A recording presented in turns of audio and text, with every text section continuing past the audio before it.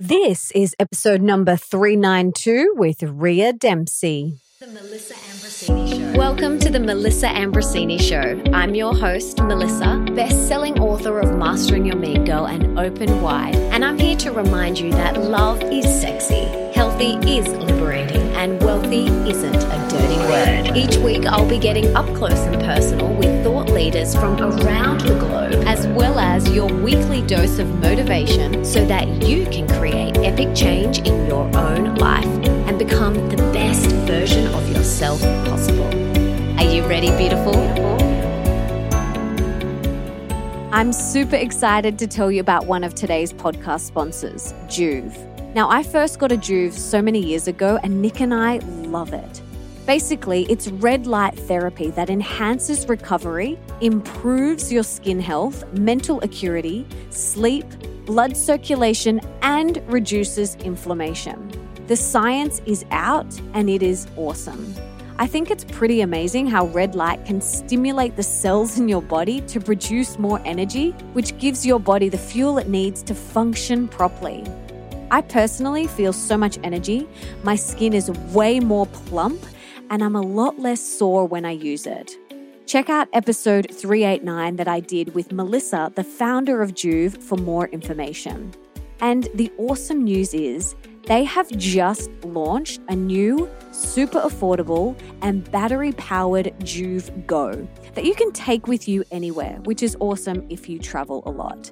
It fits in the palm of your hand and is just as powerful as the larger devices, making spot treatments easy and effective. For a limited time, Joovv wants to hook you up with an exclusive discount on your first order. Just go to joovv.com/Melissa and apply the code Melissa to your order. That's JOOVV.com/Melissa.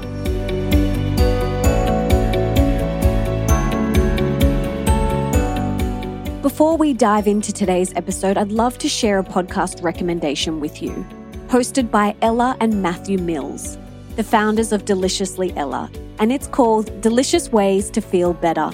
And it's a brilliant podcast with informative, honest conversations around mental and physical health from leading experts.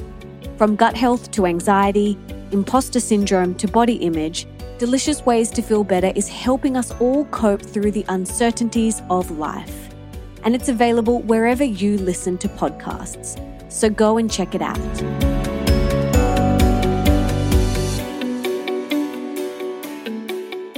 Rhea is a highly sought-after childbirth educator, counselor, speaker, author, and birth attendant with experience at over 1,000 births.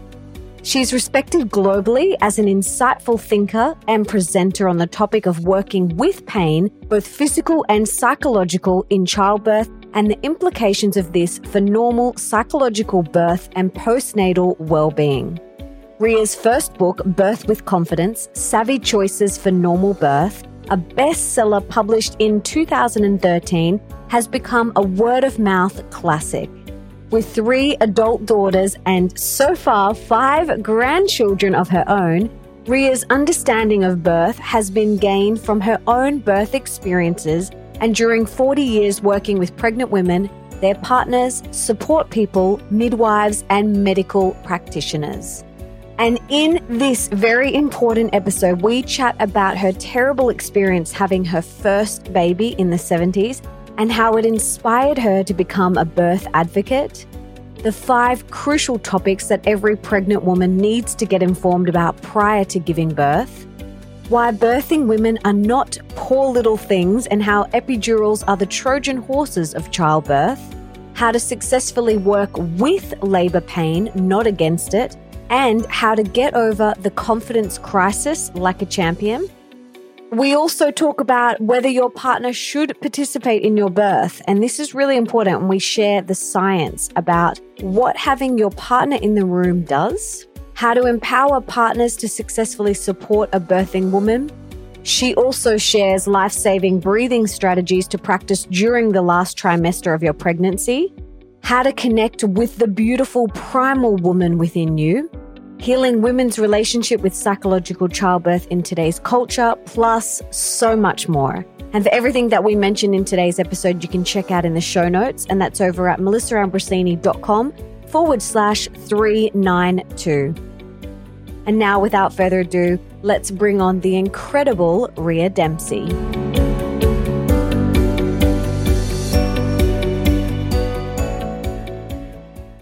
Rhea, welcome to the show. I am so excited to have you here with us today. Before we dive in, can you tell us what you had for breakfast this morning? Good. So I had muesli with lots of macadamia nuts, actually from up your way, and berries on top, and soy milk and yogurt and a banana and some juice, some orange juice, I think it was this morning. That's what I had for breakfast. Oh, lovely. Haven't yet had my morning. I have a cup of tea about 11 o'clock. So I should rightfully be having it now, but I'm just having a little bit of herb tea instead. Beautiful. Well, I'm so excited to have you here.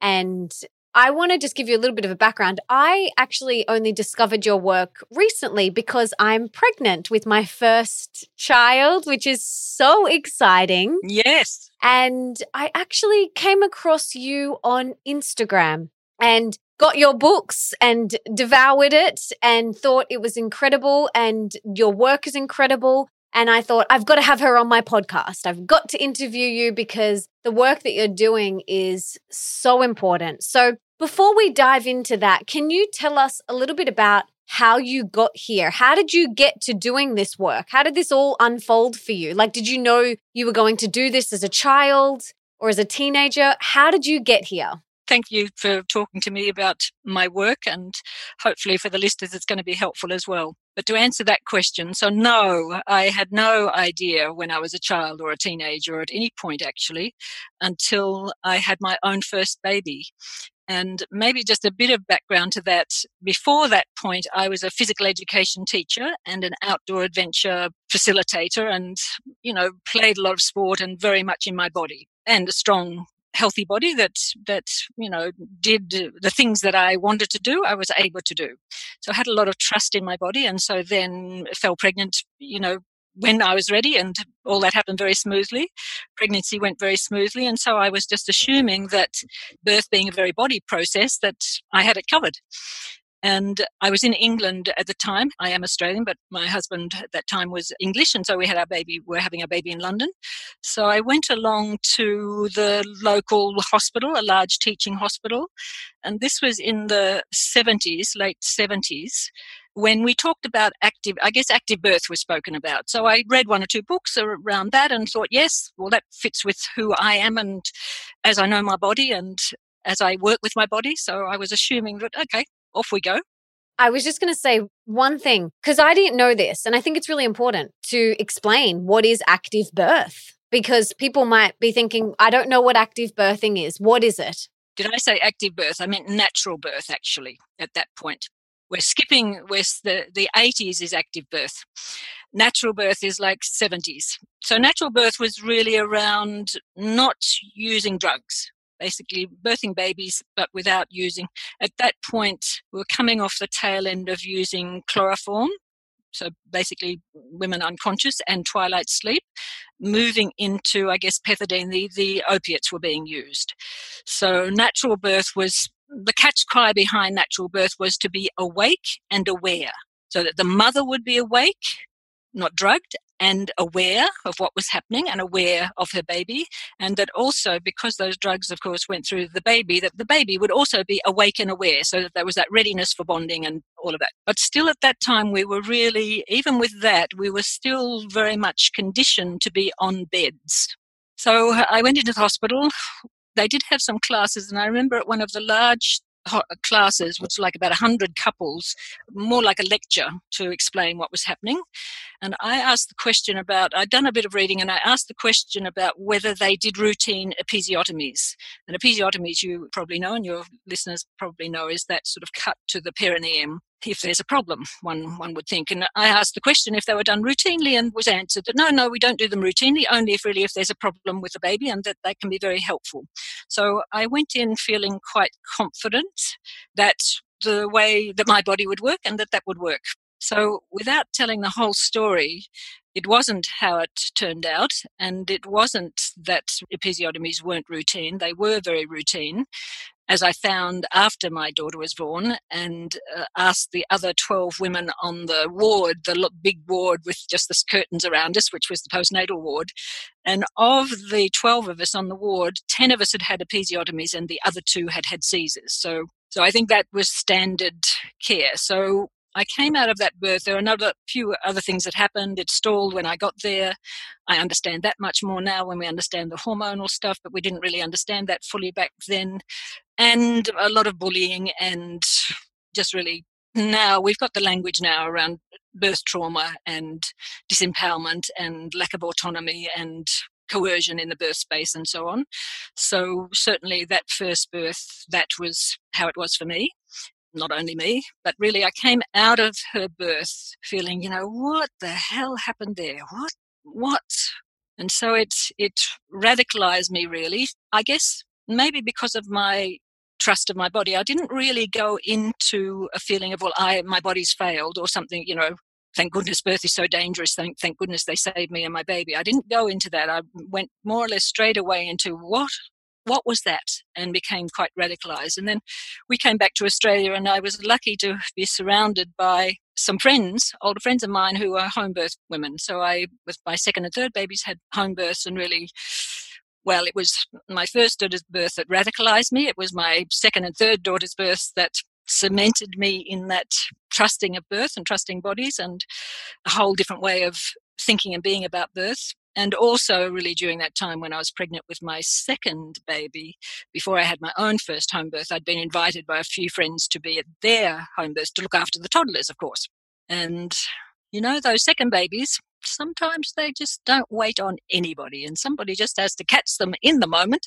And so I had that just delight of unexpectedly catching 2 babies before my next baby. So anyway, I was hooked. That was it, and haven't stopped being involved around the birth scene ever since. So that was my initiation, both into motherhood and to birth politics and birth activism and birth everything. Yeah. So what do you think are the fundamental things that we need to know as women going into birth? There's 2 sort of prongs, I think.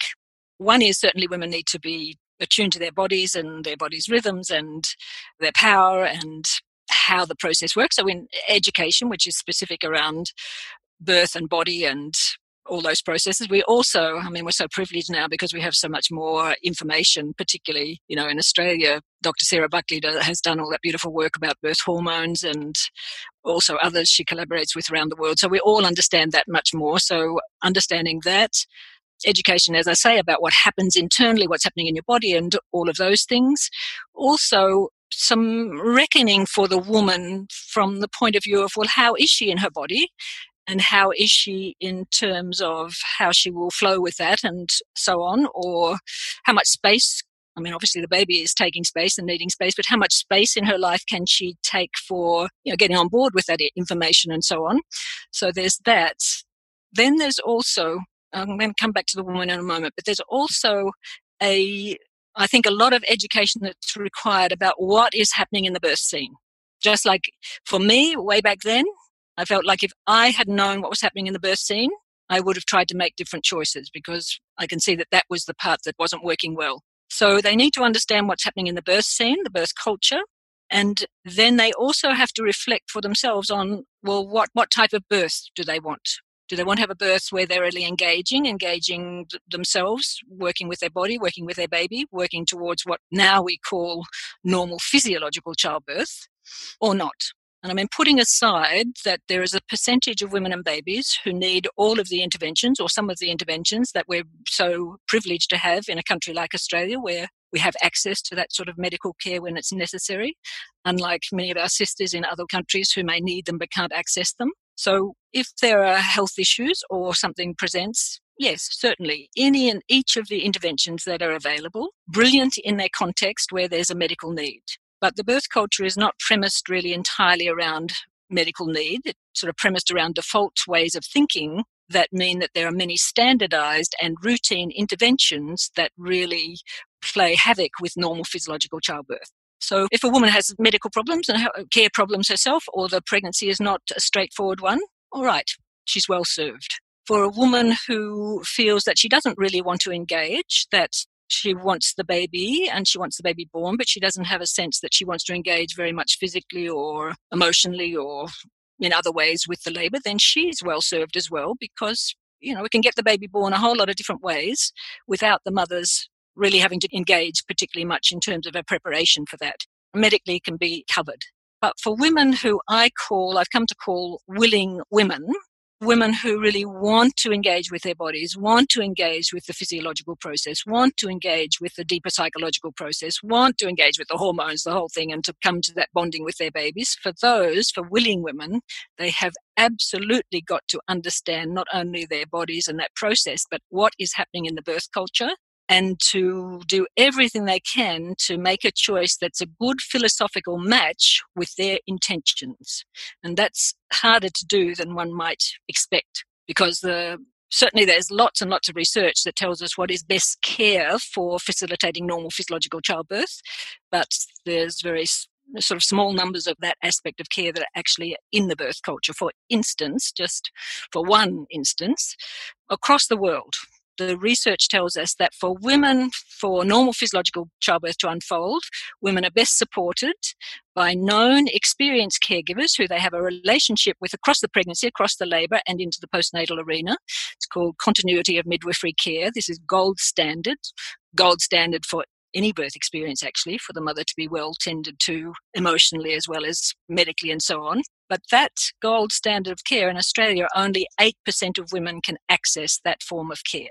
And yet it is one of the biggest predictors about birth going straightforwardly in that normal physiological way. So for women who are willing, who want to have a go at those times of birth, there's things they have to do to prepare for themselves in terms of how they are in their bodies and doing the work of working with the labour. But they really have got to be very savvy about the choices they make, because if they're not savvy about that and don't know how that works, then that labour can be so easily sabotaged, which is another key point about my birth work, and maybe we'll come to it, which is around the issue of pain.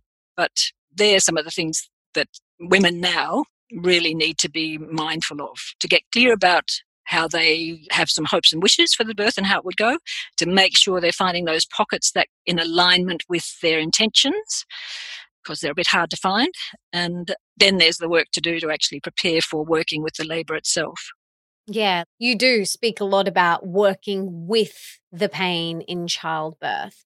So how do we do that, and why is it so important? Can you talk us through that process? So I'm going to sort of go around it a little bit before I really get down to the how, because there's some information that relate to, as I'm saying, this cultural context.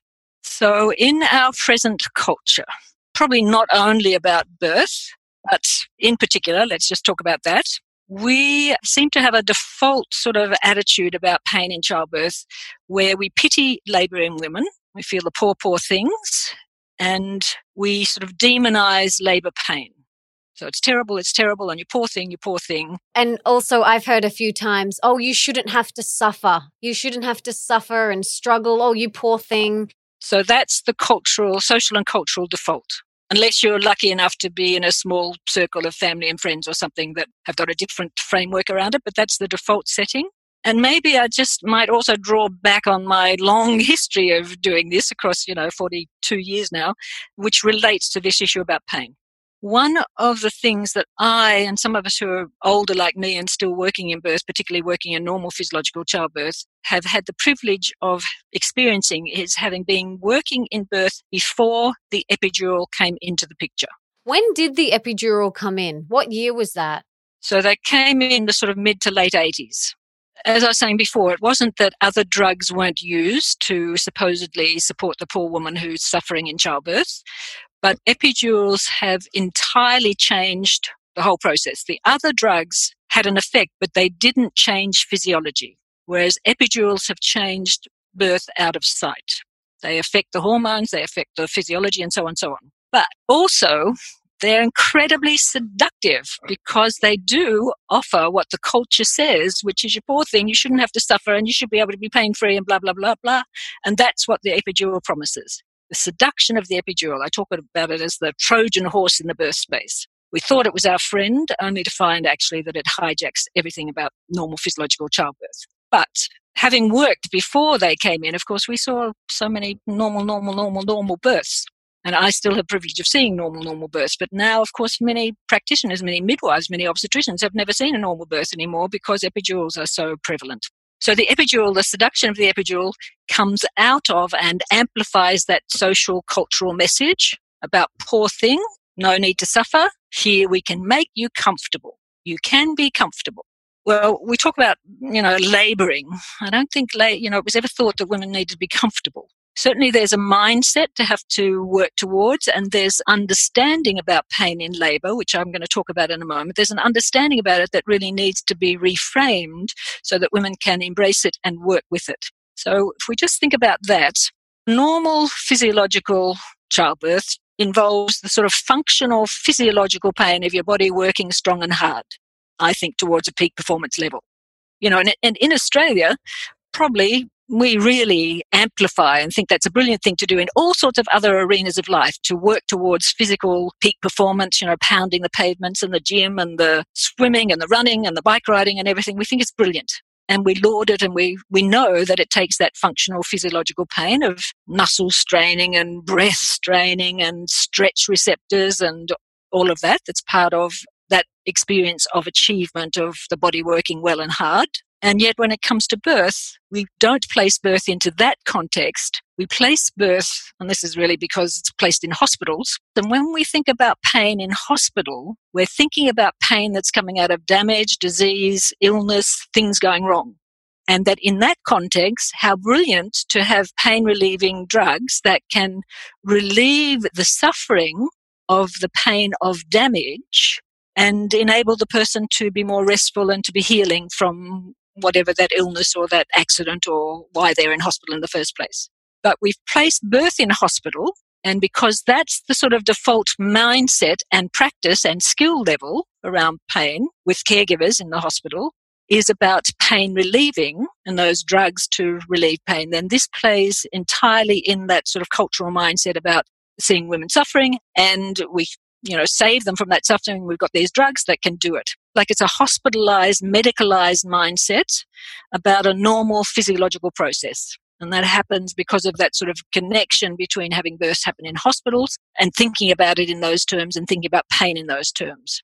Whereas if we were to really honour what's happening, which is much more akin to, many of the people who go on fun runs, the people who try this and the people who try that, where they know that they're going to be working hard with their body and they need some stamina skills and some working with stretch receptors in yoga classes or whatever, and put birth into that context. And if we gave birth in yoga studios or gyms, I think we'd have a whole different story going on, because we'd have a different mindset about the energy and the purpose and what women are needing support for to work with their body, or to, as some of the research says, to be working with pain.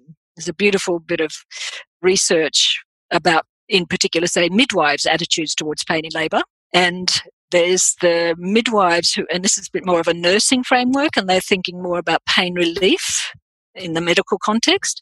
And then there are midwives who consider themselves to be guardians of normal birth, and they have much more of a working with pain mindset, just like your personal trainer might, or your yoga teacher, or your birth doula, or your midwife who's attuned to this, or, your running companions, or your bike riding companions, people who understand, or your phys ed teacher, or your outdoor, adventure facilitator, who understand that, some things are tough, but you can be supported to do that and can be supported through that and so on. So working with pain skills.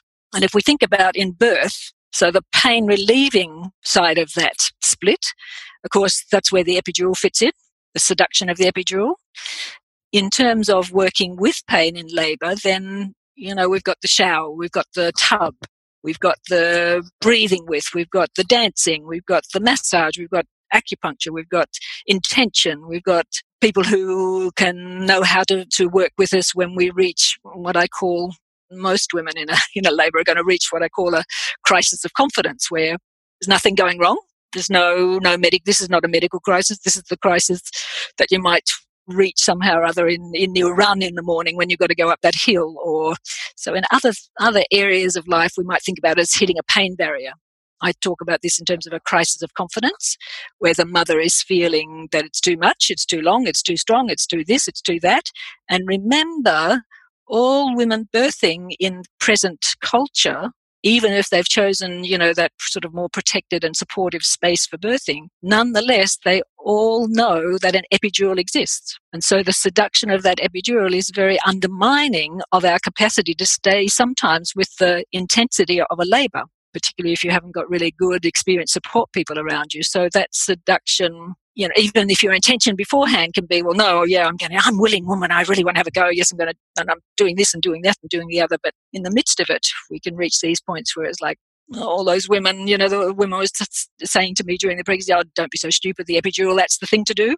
I think they were right. That's exactly what I need to do at the moment as I'm feeling this intensity. Unless you've got somebody who's really attuned to understand how to work you through those crises of confidence, then even women who had thought before the labour that they were going to really work with it can be undermined at those points too. And particularly if they're working in standard care in hospitals where the midwife is unknown to them and the woman is unknown to the midwife. Beautiful midwives, highly skilled, but remember, many of them hold a pain relief mindset and set of skills and practices. So this stranger midwife working with this stranger birthing woman in a moment of crisis of confidence, when the mother is feeling all the things that she thought she hoped and dreamed, but they're crumbling a bit because it's more intense than she thought, and then whispering in her ear is a midwife whose attitude is about seeing the poor thing she's in suffering. She shouldn't have to suffer. I, in my best duty of care to her, can save her from that suffering by offering this pain relief, that epidural in particular. And so the mother is undermined. I'm hoping I'm explaining this a way that women can understand in those hot moments where the labour is actually usually building beautifully, just ramping up as it's designed to, is in a way with no, undermining intent, but out of the best care that midwife with that attitude has, which feels like here is a woman who's really suffering and it's my best duty of care to save her, but that birth can be hijacked. Whereas if she's able to be working with midwives those continuity of care midwives, and pretty well all of the continuity of care midwives, and remember there's not that many of them in Australia, only 8% of women can access that care, most of those midwives are highly skilled in working with pain. Doulas highly skilled at working with pain. So when the mother, seeing the same mother, firstly, if it's in a continuity of care setting, there's going to be a relationship. All of this stuff will be talked about before being in that hot moment, and the midwife will know the mother's intentions. The midwife will know everything's going fine and will have those skills to come in just for that 4 or 5 contractions to get her through that crisis of confidence, then off she goes again. So that can really come to pass because there's a shared philosophy around this issue about pain. It's so, so important to understand this.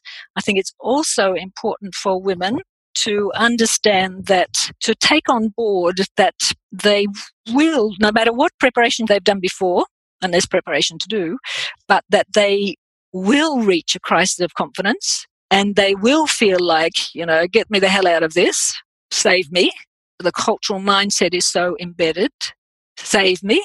And unless at that point, the people who are around them, what I call the facilitating holding circle, this is the people who the mother knows, and hopefully there's somebody experienced, one of those experienced midwives or but a doula, somebody in there who really knows how to hold that energy and support the mother through for that 3, 4 or so contractions, not the whole of the labour, but they're crucial moments, because if they're not supported, then the default in our care settings comes into play. And maybe just to give some stats on that, of women who labour, and at present the elective Caesar rate is now 22%. So that means there's no labour. Yeah, so 22%. So then of the women who do labour, whether it's their first baby, second, third, fifth, 78% of them are going to be using medical pain relief in their labour. And if it's a first labour, it's more 85% of those women who labour will be using medical pain relief. and a large proportion of that will be epidural. So this is the default in the birth culture. It's the default in the social consciousness and attitude. So for willing women, and I guess that's the core of my work is working around normal physiological childbirth, and in particular trying to talk to willing women. They need to understand the context and be absolutely savvy about their choices, and in particular savvy about who's with them in that circle, who's got the capacity to hold that intensity when those crises of confidence comes forward. Maybe Melissa will go on to talk a little bit more about who might be in that circle, because that gets, there's a bit of dynamic in all that whole story there too. Yeah, thank you. This is so helpful. I just wanted to chat about a few things. So I am having a home water birth. I have 2 beautiful midwives that I just love and adore, and my husband will be here as well. And initially I thought that I would always have a doula, and that's just something that I'd had in my mind. And then the more and more, I've done a lot of prep because I've been obsessed with birth and pregnancy and labor for many, many years. I've read lots of books and interviewed incredible women like yourself and Sarah Buckley and Pam England, and all of these incredible people have been on my show. And so I've been really interested in the birth preparation. And so the more I have read and shared with my husband, the more he has actually stepped up and said, I want to be that person for you, honey. Like, I've got this. Like, and we just did Nadine Richardson's She Births course on the weekend. And he was like, babe, like, I've got this. I want to be that active participant and be that person for you, and I can do it. And so I was like, okay. And so we've decided not to have a doula. He really wants to step into that role. He really feels like he can fulfill that role for me.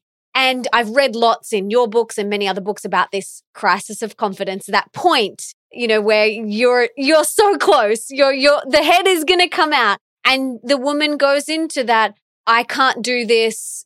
I don't know how much longer. And I've shared with him, and he's read that as well. And I said, there will be a point where I turn to you and I say, make this stop, or I don't know if I can do this anymore, or please save me. And I need you to stand really strong, and I need you to just hold space for me in that time and just say, baby, you got this. You're so close. And literally, I've written down a list of things for him to say, and he's going to have that list there. But I just wanted to share that with you because I think, that whole old model of the husband or the partner just sitting on the sideline, feeling helpless and feeling like they don't know what to do is a very outdated model. Like, Nadine asked on the weekend, she said, where was your father's when you were being born? And my dad was at football. My dad wasn't even there. And then I asked Nick, I said, where was your dad when you were born? He said, he was playing golf. And we were laughing about this because it's just not the way that it has to be anymore. And the husbands or the partners can be that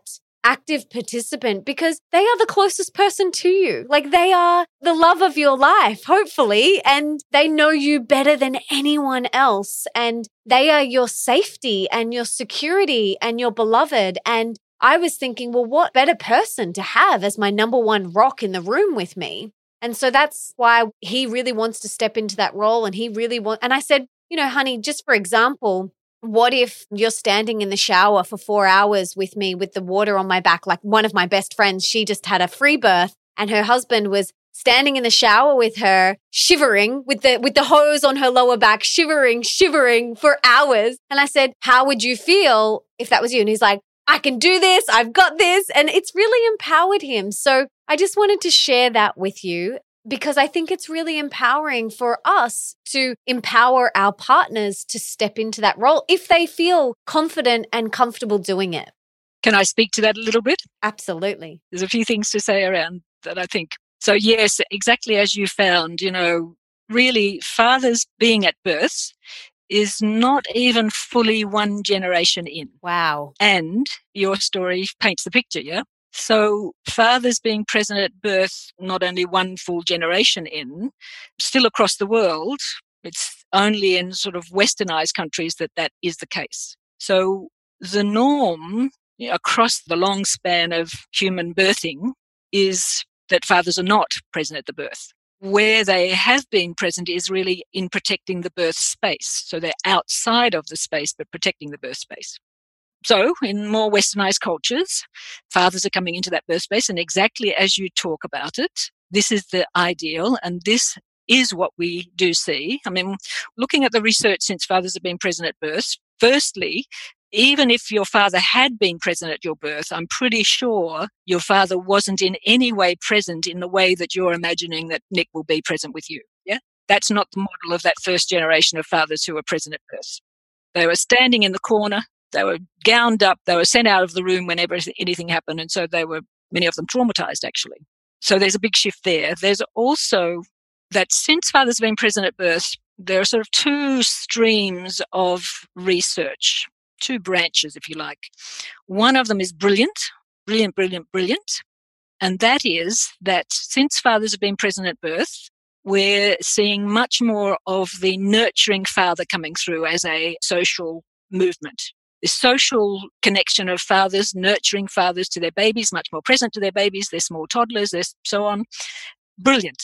But at the same time, since fathers have been present at birth, the intervention rates have been going through the roof. Now, this is a more complex, there are other issues about why that's the case, but one of them is because of this sort of confluence of women having their partner and relying on their partner, father of the baby. I mean, if their partner is another woman who has previously given birth, somebody who's experienced, maybe a different story. But if we're talking about fathers of babies, women having as their anchor in the labor their partner who is inexperienced at the bodily process, who is inexperienced in terms of being in the absolutely rarefied atmosphere of the hormones when they're pumping, and is inexperienced as a generational line of having, solid stories from father to son to father to son in terms of positive ways about being at birth to facilitate that beautiful natural unfolding. So there's not a generational line. And also there's not a sort of education about them how to be in that heightened intensity that the mother is exhibiting in terms of the functional physiological pain. And as well, fathers are part of the culture at the moment, and the culture is saying, the poor thing, she's suffering, and she needs to be saved. And if he can't save her, well, then who can? Well, of course, the epidural can. The epidural can save everybody. The epidural can save the partner from being distressed, witnessing the woman working with the labor, if he hasn't been educated to or understood that what she's doing is such powerful, strong work rather than suffering, and doesn't know how to support that. And in fact, there's now research coming through from a number of countries that in fact fathers are much more satisfied with the birth when the mother is on an epidural, because it takes all of that distress, that feeling of the partner's powerlessness. It also takes, the cultural message is anyway that she's suffering, and if she's bought into that, and if they've all bought into that, and that's the medicalized situation they're in, then it relieves a lot of that helplessness, and they can just be watching telly together or something whilst that process is happening. So there are some concerning things about fathers being present at birth that relate to this bigger picture about the loss of capacity for normal physiological childbirth. Maybe let me just say one other thing about that. So in your birth choices, you're what I call a willing woman. You want to have a go, and you're making really what the research would say is brilliant choices to support your birthing capacity and for that normal physiological childbirth to unfold. And your partner, of course, going to be in that space, in your own space, your home, and so that feeling of comfort, but also your partner will be supported both emotionally and psychologically and information-wise by the midwives who are there, who he's getting to know as well, and you're all on the same page. And if at any point in the labour things are getting a bit, nothing medically happening, but in terms of this intensity that I'm talking about, a crisis of confidence, and the partner might be, oh, wow, it's pretty full on, but looks over and sees the midwife sitting in the corner having a big smile on their face and having a cup of tea, well, then that's very grounding to the partners about, well, okay, it looks a bit freaky, but it must be okay, so let's keep going. So in a way, the choices you're making are supporting him to be present in a way that makes that beautiful connection between the two of you possible. Whereas if women are birthing in spaces where that's not the case, and the partner is the one supposedly holding that ground, but they themselves are freaking out because it's so intense and they don't quite know how to hold it, and everybody else seems to be anxious about it, the medicos or what have you, or suggesting epidurals to the woman, then this is a very different story, as I'm sure you can imagine. So another thing that I say in my second book, one of the things, if we think back to this aspect about it, basically women have birthed with other women for eons. This is our mammalian pathway. More recently, we're changing this, and there's brilliant things that are coming out of that, but also, as I'm saying, in terms of the research, some more worrying things. But I think about it in terms of the archetypes. And if we think about archetypes, these are sort of like the deepest layers in the psychology about particular elements and energies that represent different characters or people in various life dramas. Birth, certainly a life drama. And because forever in our birth mammalian culture, women have been supported by other women, the archetypes of birth, as I understand them and talk about them in the book, are female. But what we've done over, well, as I'm saying, particularly over a generation, which is sort of a generation and a half, close to 2 generations now, but not exclusively, we've displaced the womanly care. I know that mostly midwives are females, but remember, most of them are strangers to women, and they're working in a very medicalized context. They're not really with the woman. They're not able, and many of them are heartbroken, and they're not really able to be so emotionally engaged and with the woman. So the father steps in to this space. And with everybody else being a stranger and coming and going, the father is the constant. And so what I do far too much birth debriefing. And what I've seen over the years, over and over and over again, particularly on that side of it, the birth debriefing, is that women are expecting from their partners, in what I, in my terms, would say, that he can carry all of these female archetypes in that birth space. That he can be like the midwife who knows exactly what's going on and how to be. That he can be like your mother to know exactly how to nurture you in a space like that. He can be the birthing goddess who can hold that energy. He can be like a sister. And because these are the sort of deepest expectations that women have in that labor, in this archetypal realm, because of our prehistory of always being around women. And so men are stepping in bravely into that space with great love and care, but not quite understanding all of the rarefied energies that are part of it, and also for many women not understanding. It's that thing, I guess, of a lot of women can feel like, well, my partner should just know what to do automatically. Well, that's really an expectation of a woman, what a woman would be able to offer, and so on. So in the book, I talk about it. So there are archetypes that men, in a situation like you're choosing, where your partner is going to be as well supported as you, what we can see then is the brilliant archetypes of the lover come forward in the partner. And of course, now that we know so much more about the hormones, well, if that lover energy can be there in the birth, well, then that really juices up the hormones for that birth to go well. And also the protector. But the protector is about protecting the birth space, not protecting the mother from the hard work of the birth journey. Yeah. Whereas what I think we do see men being called into that protector role, but they're taking it on as trying to protect her from the work of it.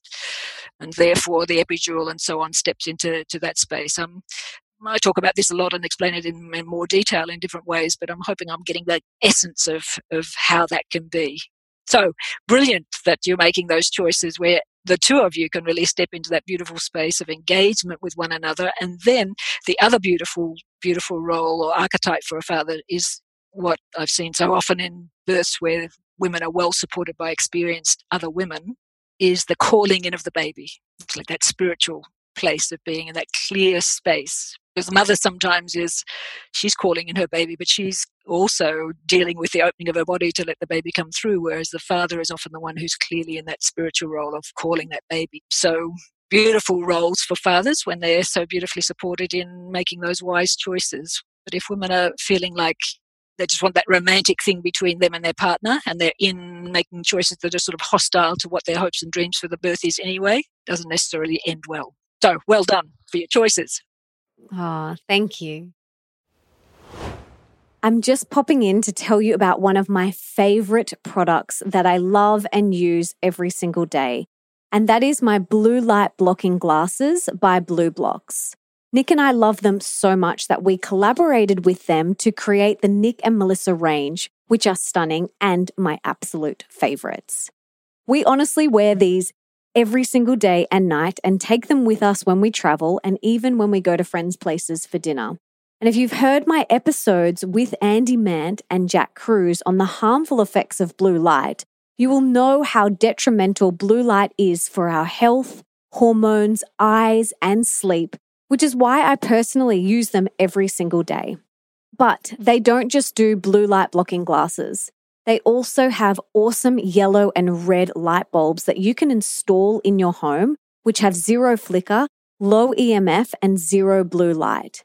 As you guys know, I'm currently pregnant, and I recently learned that if I wake up in the night to feed my baby and turn on the blue lights, this will affect my milk production, the quality of my milk, and the supply. So this is yet another reason why we need to get rid of all of the blue light in our home.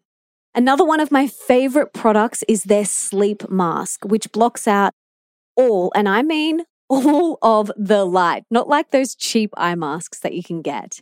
I wear this every single night and I love it. And you can get any of their Epic products 15% off with the code Melissa. Just head to blueblocks.com/Melissa. That's BLUBLOX.com/Melissa and enter the code Melissa at the checkout. And come and tell me on Instagram what you think of their products. Now, let's get back to the conversation. What other prep would you really encourage or inspire women to do? I think certainly to have some, our breathing, we breathe. But to work strongly with our body to do various things, whatever it is that we might choose to do or be called upon to do. Often there are times where we modify our breath to give us more power or to calm us more or to have endurance, or a whole lot of ways and means that we might modify our breath. So for women to have experience of somewhere in their life that they have modified their breath in order to work with their body in some way. There are many that are presented, you can do all sorts of different breathing things that are specific to birth. The phys ed teacher in me feels like, I don't know whether maybe if you've never done anything with your breath before in your life, maybe that could be useful. I just think you need to be attuned to some sort of breathing modification and breathing rhythm that you have done somewhere along your life and bring that into play as a sort of a practice, if you like, through the pregnancy, particularly late pregnancy, to, I don't know, whether it's when you go walking or what have you, but really somewhere or other to have some breathing skills. And whatever that is, your partner needs to know it, or certainly, if you've got experienced midwives or doulas with you, then it's like our bread and butter is the thing about if women are starting to go into panic breathing or something, how to bring them down and how to slow their breathing down and so on. So somebody who can help to modify, and that might be your partner if he knows what it is that you're doing with your breath, so that's good. Or he has his own practice of breath that he can, offer to you for a contraction or two if you're really losing your way. So that's important. And in particular, that's important, like I'll put it in a timing of the labour in a moment. So that also some form of relaxation technique. It can be something that you've done before in your life. It can be something that you're learning new in the pregnancy, but somewhere doing that and have it linked to some particular music or sounds. Sounds of waves, sound of birds, sound of wind, or some particular music, whether that's mantra, some relaxation specific music, or it's some classical music that you love or whatever. But that in particular in the last part of the pregnancy, that last trimester, those last few weeks, to specifically put together your relaxation and that music to become habituated to it. So this might be 2 or 3 times a week.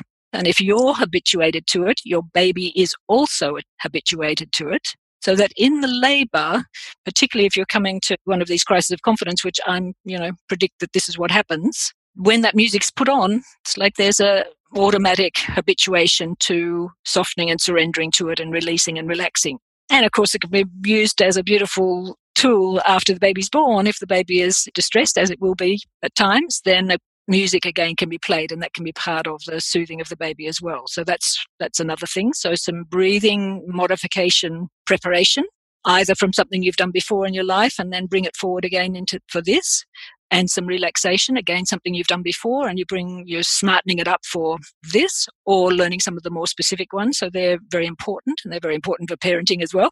So that's good.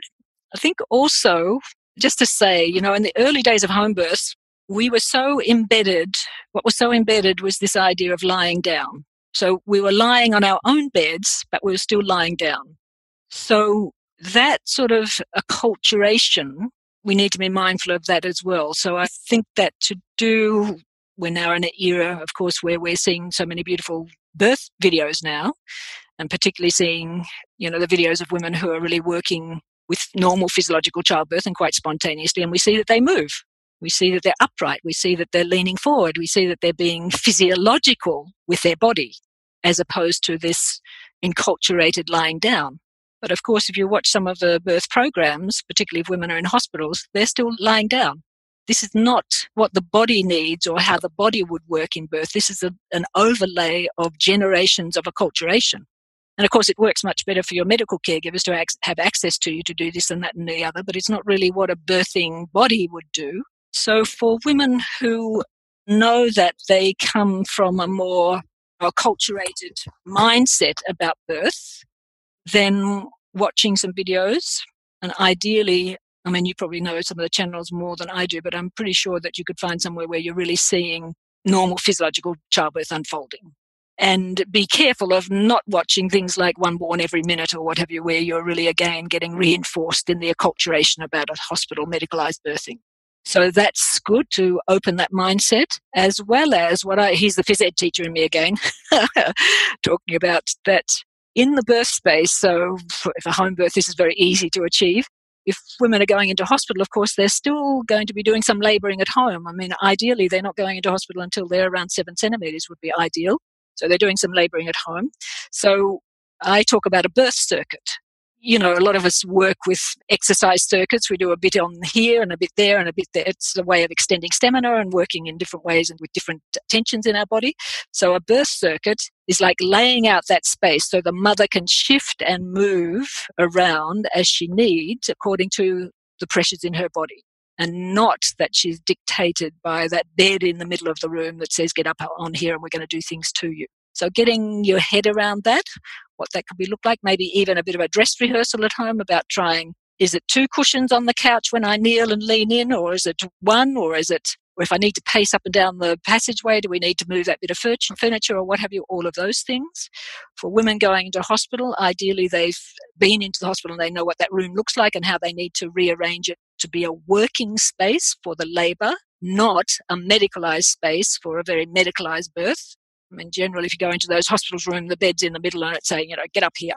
Push that bed out of the way and say, no, I'm tracking this labour and I'm working and dancing my way through this labour. So that's a mindset, but also a physical preparation in terms of the positions. I think pregnancy yoga is very helpful for moving into the sort of positions and stretching your body in the ways that the body needs to be opened for the labour. So that's as well. Pregnancy yoga generally has that aspect about tuning to the baby as well, and to relaxation and breathing. So I think that's probably an ideal preparation. So there's some of the things. And to also know that, that crisis of confidence, and maybe just let me say one other thing about that in terms of what you were saying about the timeline of a birth, yeah? And the timeline, it's often drawn like flat. Well, it's not. It's going up. It's up, it's up, it's up, it's up, intensifying. So the early part of labour, so pre and early labour, so this is getting through to that 6 centimetres, pre and early labour. Mostly, ideally, women will be doing that at home, even if they're intending to go to hospital. Those of you having home births, of course, probably during that time.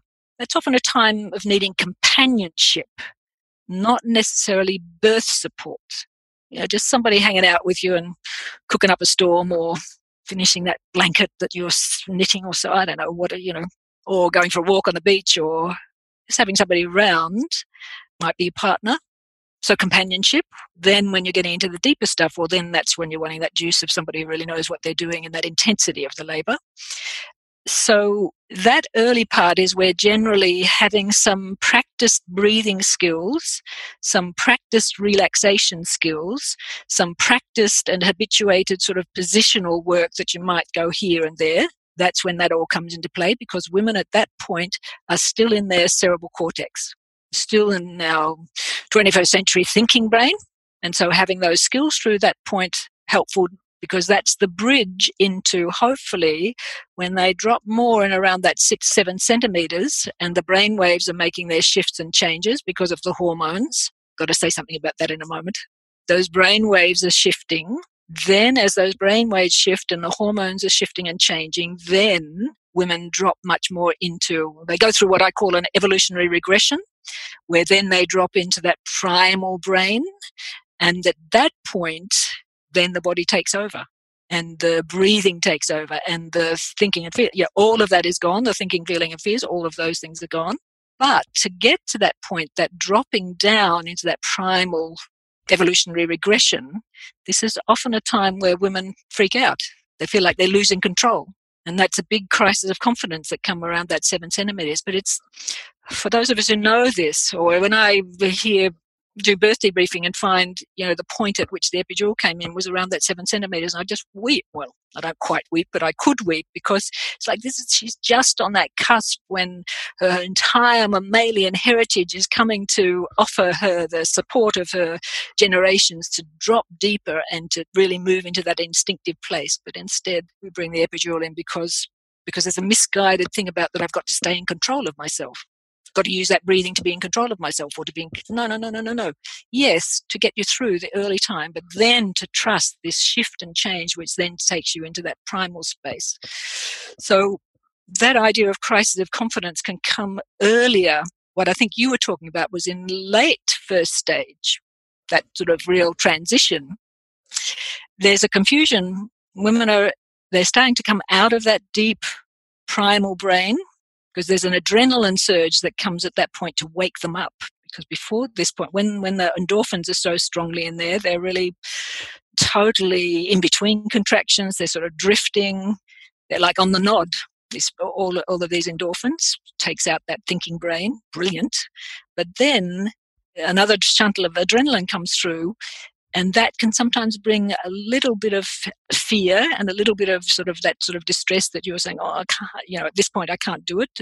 That can be an expression around transition, which lets anybody who's experienced know, oh, brilliant, how brilliant. And then moving into second stage, bearing down, the baby comes down through the vagina and so on. Of course, as you're saying, there can be also that hot moment of that real stretch as the baby's emerging, but being reminded, and partners can do a beautiful at that point to say, it's, the baby's here, it's curly hair, it's this, it's that, it's the other. So that can be also beautiful. But those crises of confidence can happen much earlier in the labor, and they can hijack that whole intention if women don't understand and have good people around them. And maybe just one other thing, just in that, talking about those things, it's the idea of the brain waves, yeah? This is the evolutionary regression. So, a lot of people pounding the pavement or going to the gym or what have you, they use that mantra, pain is my friend, pain is my friend, pain is my friend, yeah, step by step. So my understanding is really it's never been so true, that mantra, as it is in birth. Never been so true. That this functional physiological pain of the strong and building contractions, which are escalating, they're intensifying, they're getting closer together, they're getting longer, they're building. It's an escalating intensity. That building intensity that we can feel as functional physiological pain, remember, nothing going wrong, everything going brilliantly, just escalating, which we mightn't like so much, escalating. But when they reach a particular intensity, and this is around the hormones, this is around that 7 centimeters, what happens then is that they kick over the endorphins. So it's like, having that runners, hitting a pain barrier, and people do it, whether it's running or bike riding or a whole lot of other things. And they know when they hit those pain barriers, that if they are supported to go through them, what they get is that whole runner's high, or that bike rider's high, or that yoga high, or what have you.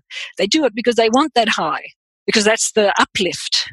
So in labor, this happens too.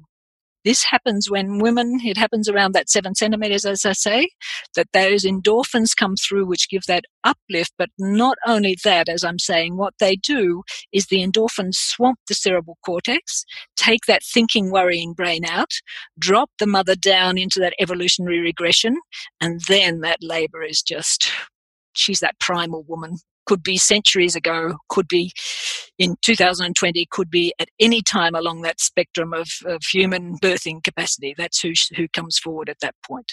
And we don't see her so often, sadly. We don't see her so often. I've been very privileged across my career to see her over and over and over again.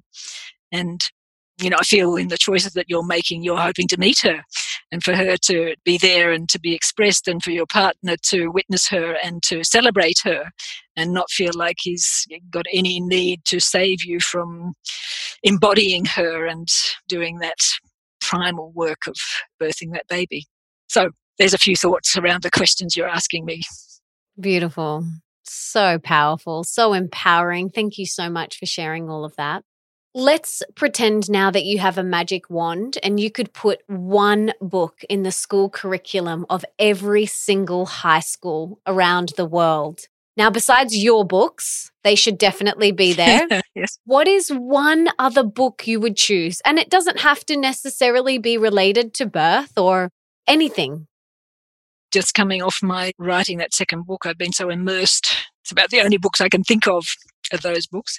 I think that maybe just a little background. I was saying before, we had that little bit of a conversation about active birth. So Janet Velasquez, a yoga teacher in England, wrote the book Active Birth came in the 80s. And it was one of those books that just dropped in and started to change consciousness. She was the first, as I said, before that we were all lying on our back still, even at home. She started to bring that idea of yoga and the ancient thing about women being much more upright. And it spread around the world. It's just called Active Birth. And so we thought it was done. We thought that book did it and we were getting up and moving around. But of course, the epidural came in, and little did we know that we were going to be willingly lying flat on our backs, and not only that, but having that whole birth taken away. So I think Janet Velasquez's book, Active Birth, has been reprinted many, many times. That would be a great, and maybe they might have to put a few more modern photos in. It's probably a little bit, the leotards perhaps give the 80s away, maybe a little bit of revamp, but it was a powerful, powerful book. And maybe there's a few about babies as well. The baby as an autonomous being in its birth. So some of those things. I love it. We'll link to it in the show notes as well as your incredible books. I have 3 rapid fire questions for you now. Are you ready? What is one of the most important things that we can do today for our health? Relaxation. What is one of the most important things that we can do for our wealth? So more abundance in all areas of our life. I mean, it's been my privilege to, because of finding this work or this work finding me, to be working really with a passion about something that I feel is important, not only for me, but in a wider context. So I feel that if people, and I mean, I know it's sort of cliched, to find your passion, but to find, it's not only that I have a passion, but, as a teacher before, so it brings a number of a teacher, I'm embodied, I'm talking about something that's an embodied process, I'm passionate about it, I'm interested in socially what's going, so I can bring together a whole lot of myself following that particular passion. So I think that people who have the capacity to either have their passion early and then to be gather their education around that, or their passion comes somewhere or other and their education and the things that they've done in their life to that point just serve that whole pathway. And then in a way, in terms of abundance, in terms of well-being, and that's abundance in terms of feeling a sense of doing something positive in the world and so on. And sometimes the money follows, and so there's an abundance in that aspect of well-being as well. And I guess, I'm older, I'm in my 70s now, so coming not hopefully to exactly the end of my life, but coming into that phase of life that's often called where we're looking at generativity, what are we giving back? So I feel privileged that this work found me, or that the birth of my daughter found me, and it's met with a whole lot of my own wishes and wants and feelings and capacities to bring it forward. So that's a bit of a long-winded answer to your quick-fire question about that. That's beautiful. And the final one is, what is one of the most important things that we can do for more love in our life? Aha.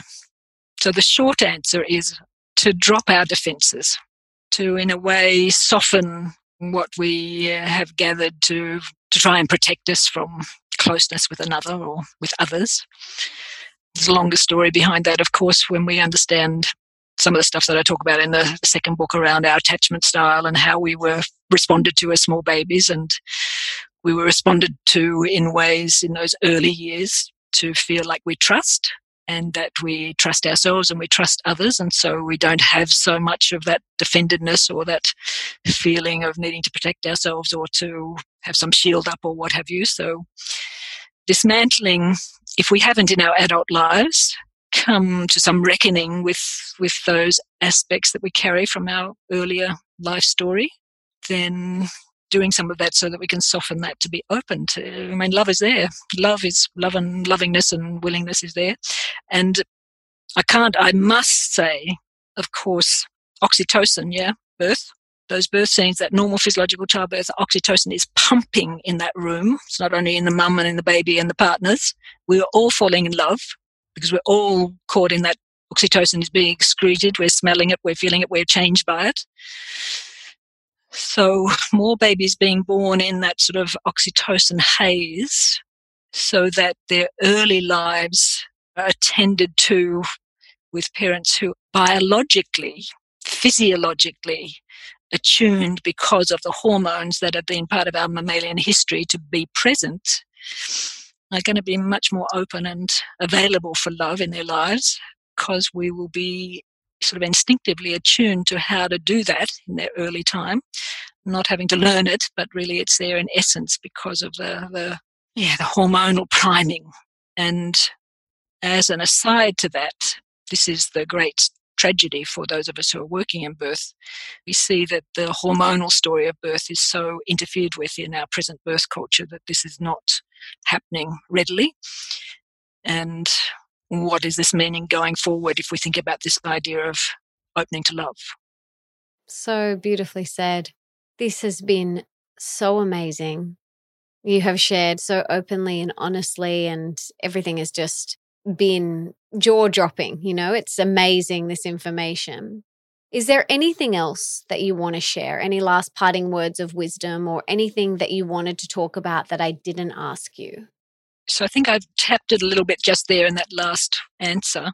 And I mean, I'm just framing it really because I've put that effort into those two books. But in the first book, I talk much more around the issues that we've talked about in terms of pain and crisis of confidence and who's with you and so on, so on.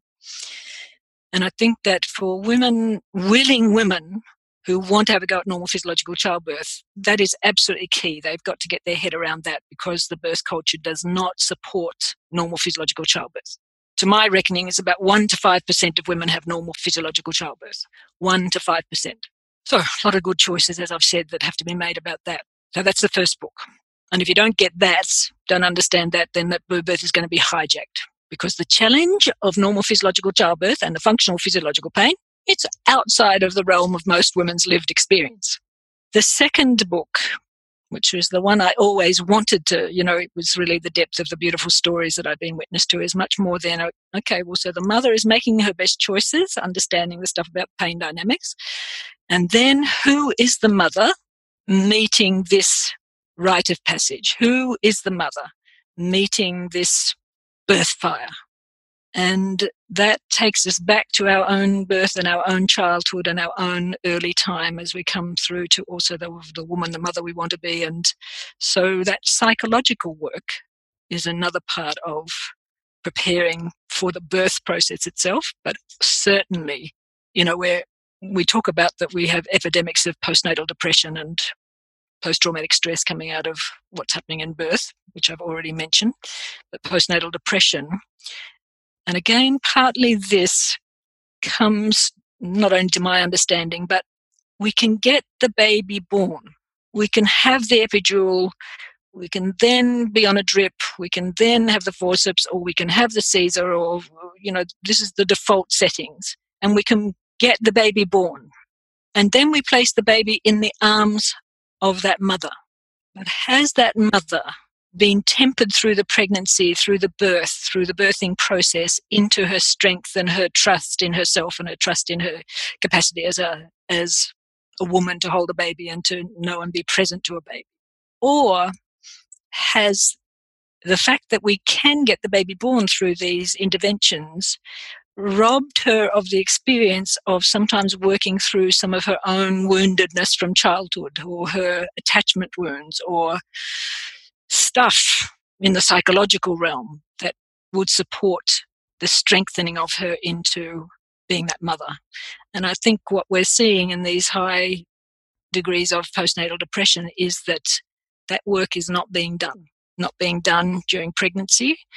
Babies are born because we can do that, but placed in the arms of women who are floundering in a way, and they're still without coming through some strengthening process. So I'm talking lots about that in that second book, out of that feeling that many women are coming through wounded, and or that there's a possibility of being strengthened into motherhood when they're well supported for that normal physiological childbirth, rather than in a way either damaged or weakened. And then we have to deal with it once the baby's here, and much harder to be dealing with it once then that baby's here. So whether or not through reading my books, but really understanding that for women, there are places and spaces where there are caregivers who are well aware of this work and who are there and would love to be supporting women. So encouraging that. And there are many midwives in the hospital systems who would dearly love to work with women in these ways, but there's structural issues that are making that more difficult and so on. But yes, to be mindful of, well, who am I stepping into motherhood? And that's a journey in itself, as well as what is it, how I want this birth to be, and am I making the savvy choices that really back my intentions? Your books are essential reading for anyone who is embarking on this pregnancy and birth journey, and read them now. Wherever you're at in your journey, read them now because they are so great. So thank you for writing them. You're helping so many women. You are such a trailblazer. Thank you for all the work you do. You serve so many women. And I want to know what I personally and the listeners can do to serve you. How can we give back to you? Because you give so much to so many other women. Thank you. What a beautiful thought. I mean, step up into it, that would be one thing, to become savvy. I wish it weren't the case, but you have absolutely got to be savvy about what that birth culture is at present. And if you get enraged about that, then there's certainly organisations who are trying to do work to change structures and to support. So giving back in those ways could be good. And honouring something about birth, honouring the rite of passage of birth, would also be giving back to me, to not just think it's another medical thing that can be done to me, but there's a deep process. That would be beautiful to understand that. I have grandchildren. I'd love to have the friends and peers of all my grandchildren going forward be children who know how to love, who come through birth process, early mothering, early parenting times with nurture and care, so that they can move forward all together. That would be another way to give back to me. Yeah. Definitely. This has been so beautiful and powerful and so important. So thank you so much for sharing everything, for all the work that you do, for your books, everything. It's been an absolute pleasure chatting with you. Thank you so much. Good. Thank you, Melissa. Beautiful to be with you. What an important conversation that was. So many nuggets of wisdom, and such an important conversation that needs to be had and shared. And I hope you got a lot out of it. And if you did, please subscribe and leave me a review on Apple Podcasts, because that means that we can inspire and educate even more people together. And it also means that you could be the review of the week for next week, which is pretty awesome. And speaking of review of the week, I want to read this week's review. And it is from Amy. It's a 5-star review titled My Longtime Go-To Podcast. And Amy says, I've been an avid receiver of Melissa's podcast since the beginning, so I'm as surprised as anyone that I haven't reviewed it until now. I give this show a consistent 5 stars for its quality, diversity, conciseness, and entertainment. No other podcast teaches and engages me like this one.